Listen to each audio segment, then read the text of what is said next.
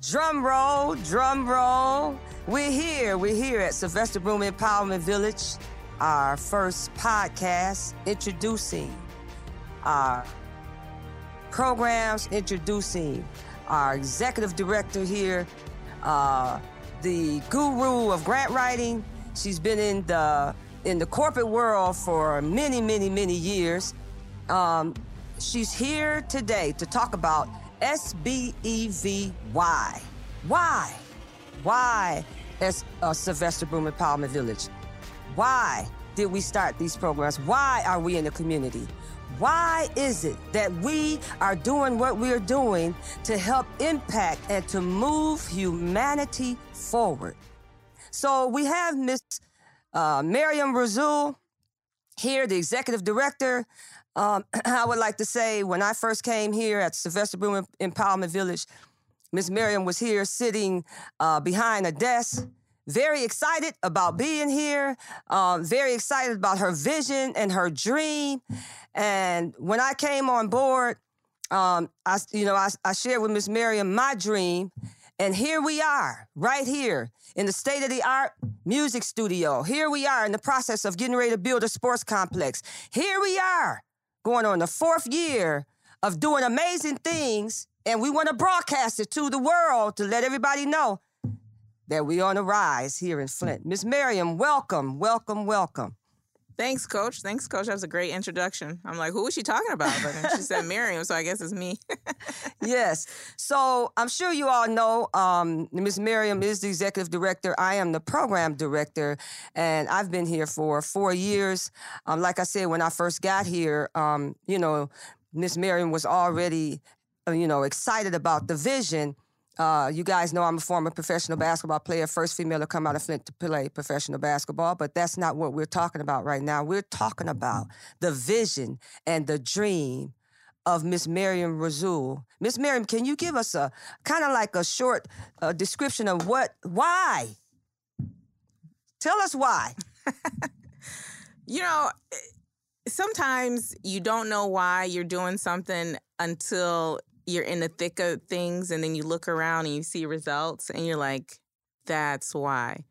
Honestly, when I first started out, I was on the board of SBEV, and I really had a buy-in to the mission and the vision, and I said, this is amazing. And the more I worked on the board and with the team, my other board members, I realized, it's nice to be kind of making decisions at a higher organizational level, but I really want to be in the weeds of things, and help to build the program out and rehab the building and just be there, to kind of see the results firsthand. So when the position became available, the executive director position, I took it. Because, I didn't take it. I had to apply for it and stuff, and then they gave it to me, and then I took it. And at that point, I didn't have a really, really big why. Mm-hmm. Mm-hmm. I just knew I wanted to be a part of it at a deeper level. Mm-hmm. And then when I walked in the building for the first time, not for the first time, but for the first time in that role of executive director, I said, oh my God, right? Mm-hmm. But not because the building was raggedy, rundown, old, smelly, but the oh my God was because of the amazing things that I saw this building could hold, like the amazing programs, amazing people that I envisioned will be coming through this building. I just always saw this place as a palace, even when it wasn't. And, my next thought was, how am I going to build a team that has that same mentality to not see things for what they are, but to see things for what they will be. And that's so important, because I could have came in this building and sat down with the many ghosts that are here. I'm just joking. I know ghosts. And, be like, this building's never going to be this building. Oh, nobody going to come. No one wants to come to this old Sylvester Broom Empowerment Village. But, I was thinking about the wait list that we were going to have. And I was thinking about the professional athletes that were going to come through. And I was thinking about just wonderful events that we're going to have, right? Yeah. That's all I could see. And then from there on, started volunteering. We started building out programming. Initially, we started with one program, which wasn't even our program. We kind of inherited the program. It was already in the building. We had about 30 kids. That was 2017. Our first summer camp in 2017. By our second summer camp in 2018, we had 250 students. And by the end of 2018, we served 7,000 families, and we had a roster of 350 kids. Now, we did our first summer camp with no money. No money. Can we say no money? Like, for real, Absolutely no money. But, we made it happen. We got people to donate time, donate some of their supplies, programming. Yes, there was a lot of donations. We had amazing volunteers, and that just echoes and speaks volumes to what Flint community is really about. And that's really helping the youth. If you give the Flint community a platform to really, really help the youth and really be impactful, they're really going to make it happen. So when you opened the door, tell me how you felt, from the beginning. When you first got here, the building, had been used for the water distribution at the beginning, correct? But it wasn't really being utilized for organized, structured programs, even though there were a few kids in here. But the building needed a lot of maintenance. The roof was leaking. It was dark. Lights had been out. There's a lot of maintenance that was needed. But what exactly, what was on your mind when we opened up the doors and these hundreds of kids began to rush in to the gym that was renovated as well? What were your thoughts? Can you remember what your thoughts were when that door opened up and those kids began to come in? Yeah, that was the why. That was my why. That was your why. That was my why. When I saw the kids come in, the gym was the first thing that we renovated. And, like most business people, I did have a plan. I did have a timeline of execution of how, I was going to renovate. And obviously I was going to wait till we had more funds to kind of renovate the building and bring it. But we didn't have time. We didn't have time. We didn't have time. So that timeline went out the door, and then I was just in gotta make it happen now mode. Gotta make it happen now mode. I grew up with nice things. And I realized that's a blessing. Yes. That's a blessing. And I realized how it really affected my life now. Like, that's all I know. That's all I think I deserve. That's all I want. That's all I strive for is the best, right? So I'm like, the same for these kids. Let's give them the best. So when I saw these kids playing in the gym was paint falling off, paint peeling off. The floors were raggedy. But you know what? Those kids were so happy, and they were just they're like, they were playing. They were energetic. I said, it was dim in there, and I wanted to make it bright and light. Yes. Remember how dark it was in the gym? Yeah. So I was like, if these kids are happy now, when we give them what they deserve, which is to be exposed to just top level, the best of the best of the best. I always say that. Like, give them the best of the best of the best. Why? They don't need that. They live in this. They live around here. Right. So what? They deserve the best of the best of the best. Just because they're in a situation, or just because anyone is in a situation, doesn't mean that's what they deserve or that's what they're striving for. They're just currently in a situation, they're working, trying to get out, or, they're doing their best. It's just what they've been presented with. Yeah.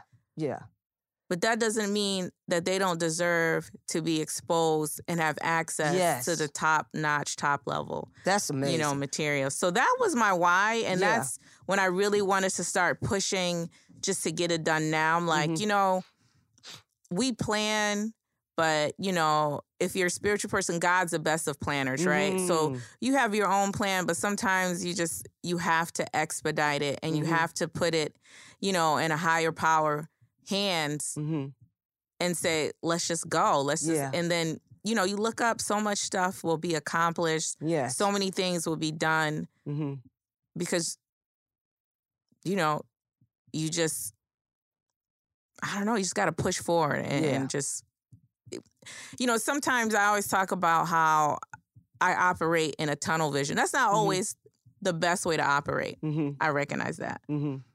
But when I go tunnel vision mode, I'm able to get things done because I don't hear everything's outside white noise. Distractions. Yeah, and I don't... Negativity.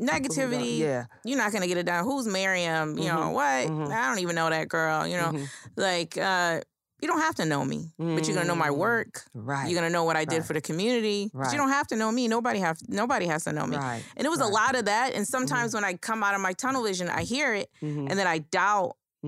I start to doubt myself, and that's that negativity, right? So sometimes you can't let that negativity in. Yeah. You got to stay in, and I got to say, since I've been at SBEV, I've been in tunnel vision. And so sometimes I don't read articles about what we're doing. Sometimes I don't, unless it's positive, but sometimes I don't read the comments because I don't want to read anything negative. I don't want to hear anything negative because right now I'm on a mission. I feel like my team, we're all on a mission. And that's not going to stop us. That's not going to affect us. We don't have time for haters.